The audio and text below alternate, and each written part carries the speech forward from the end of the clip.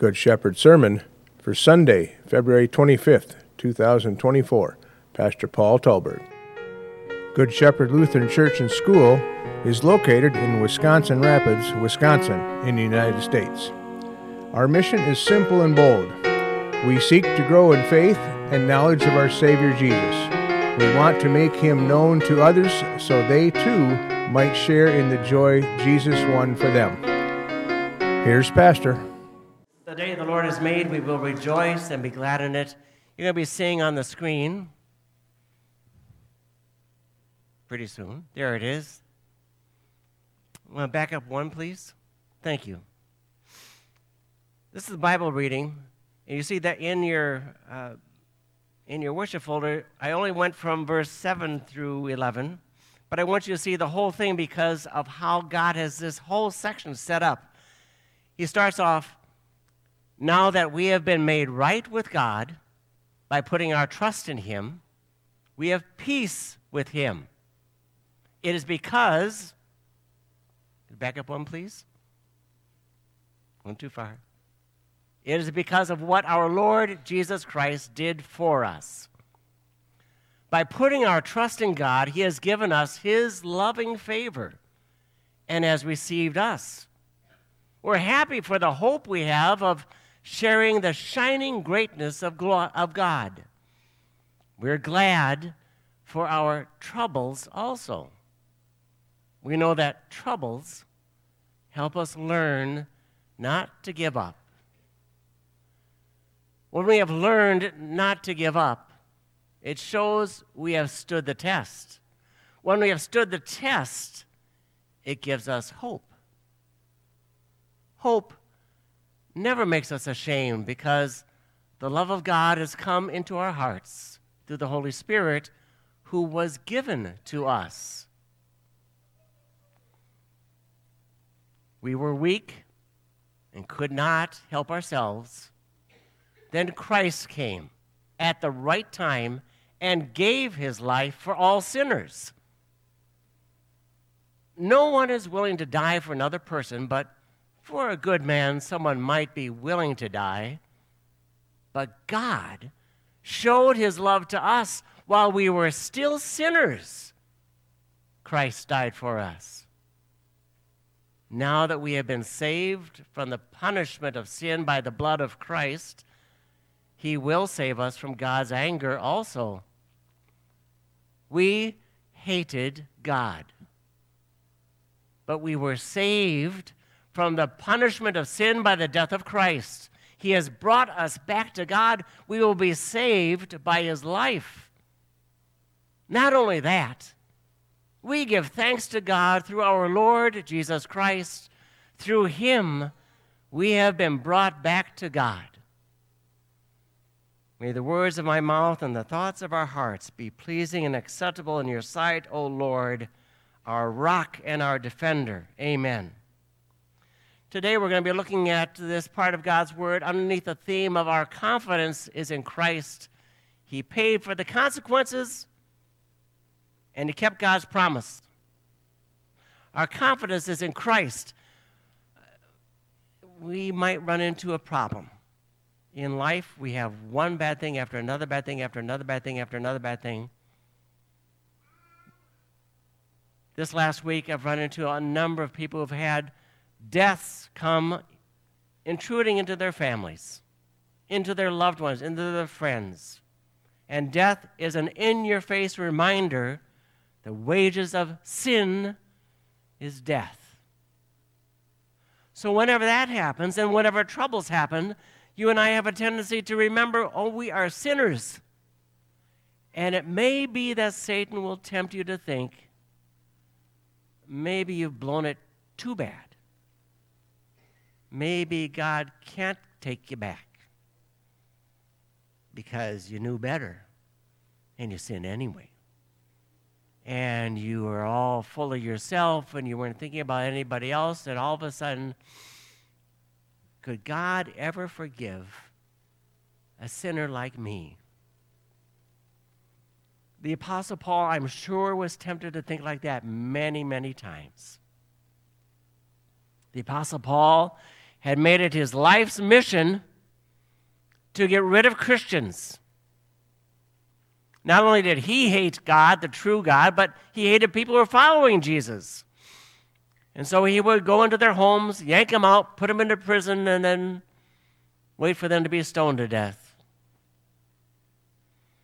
When the Lord caught him and turned him around and brought him back to himself, his whole life changed. That didn't mean Satan stopped bothering him.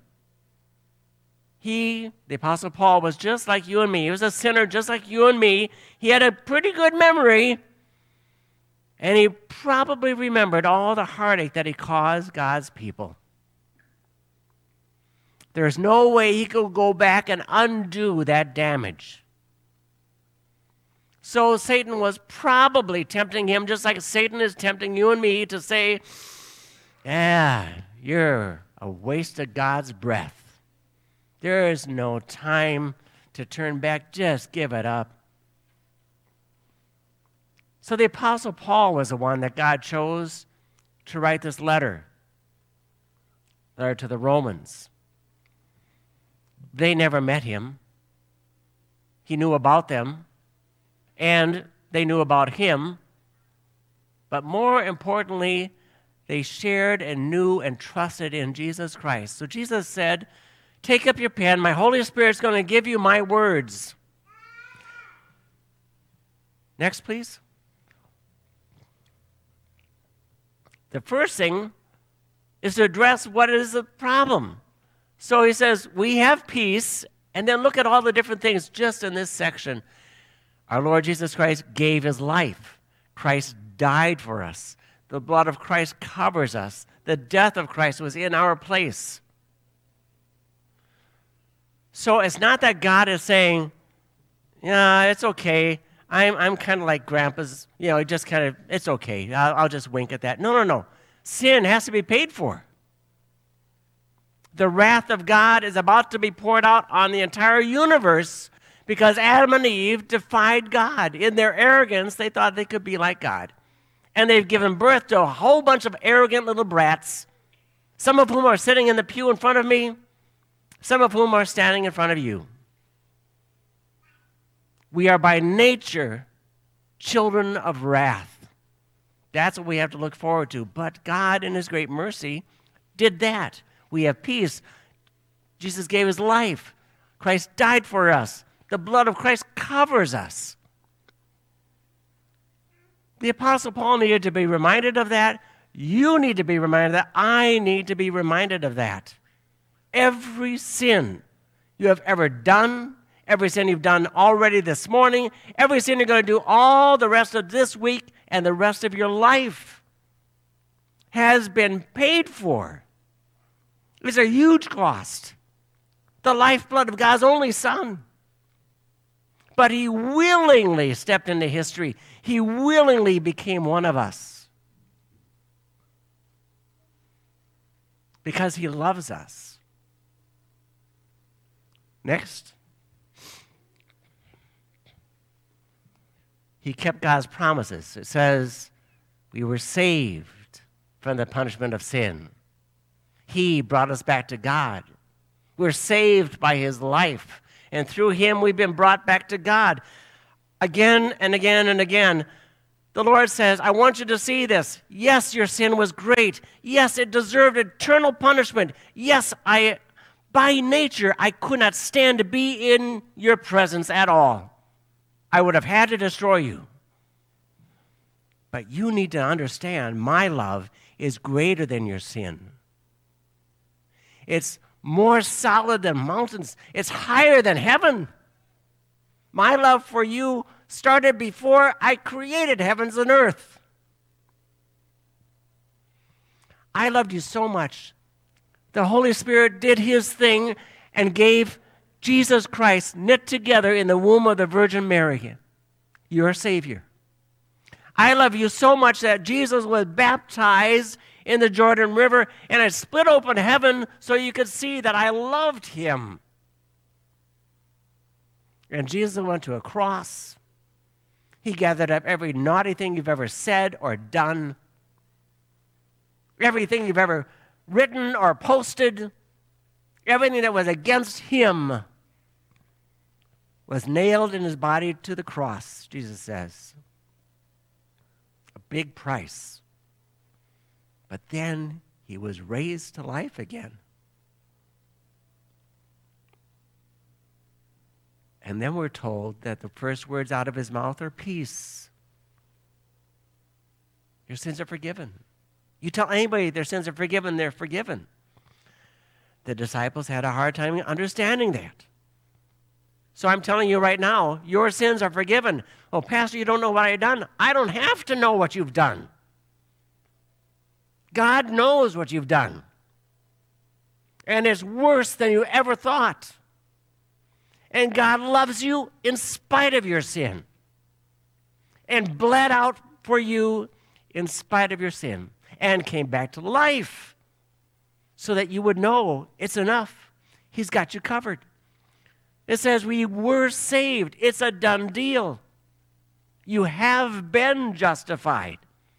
You don't have to, first of all, clean up your life and then make it good with God. No. God's washed you.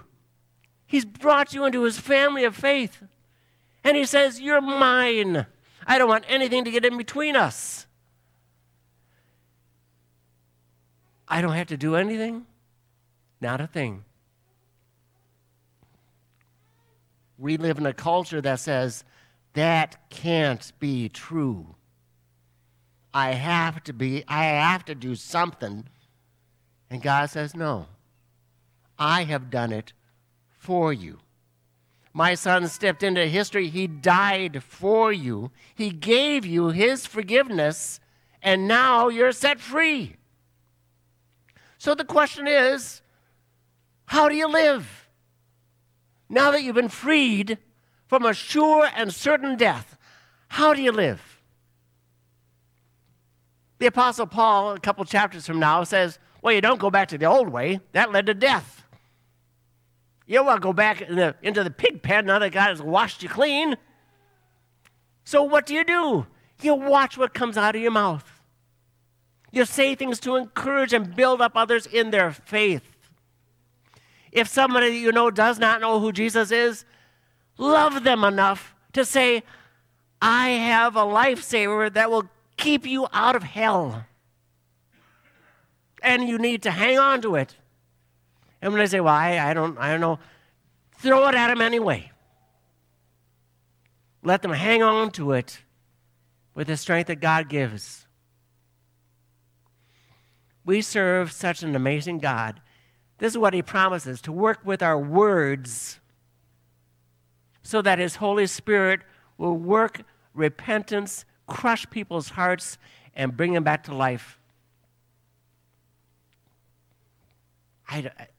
You run out of words to describe him.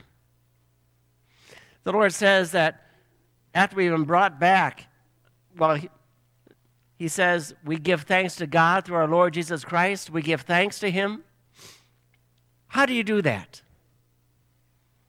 Well, if a husband wants to say thank you to his wife, he might say, hi, honey, thank you. Or he might give her flowers. Or he might write a little poem for her. Or send her a card. Or sit next to her and just put his arm around her. Or stand next to her. Or let her go first through a door. There's all sorts of ways that a husband can show love to his wife. How can a wife show that same kind of thing to her husband? She can talk him up. She can brag about her husband. She can uphold him in a world that is dead set on making sure that he goes away from God. She can commend him for being a godly man in a world that is not godly. She can respect how he leads her and takes care of the family. She can do all those things to show that kind of love that she has for her husband. Parents, how can you show your love for God with your kids? You can remember that children are given to you for a short time. A short time. And during that short time, the Lord says he gives them to parents so they can train them to get to know him. So how's that going? Well, I don't have children, Pastor. God has put you into a family of faith. There are children here. How are you helping those families? And children, as long as we're talking about parents and children, how are you showing love to your mom and dad, your grandma and grandpa? How are you doing that? Are you showing that, boy, I really appreciate that God has put you in my life? No. What happens is we have a hard time. Children, we have a hard time showing love and respect to God unless we first keep in mind that of all the people on the planet, God chose mom and dad to be in charge of me. And not me physically, my soul.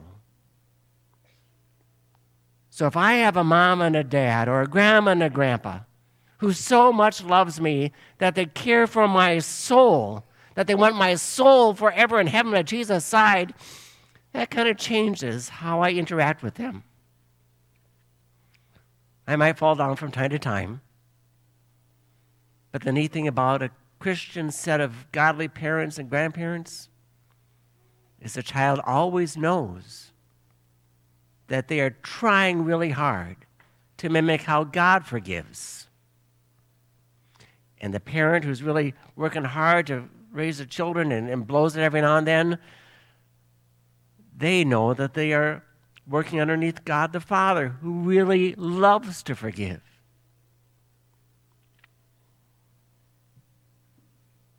God forgave us.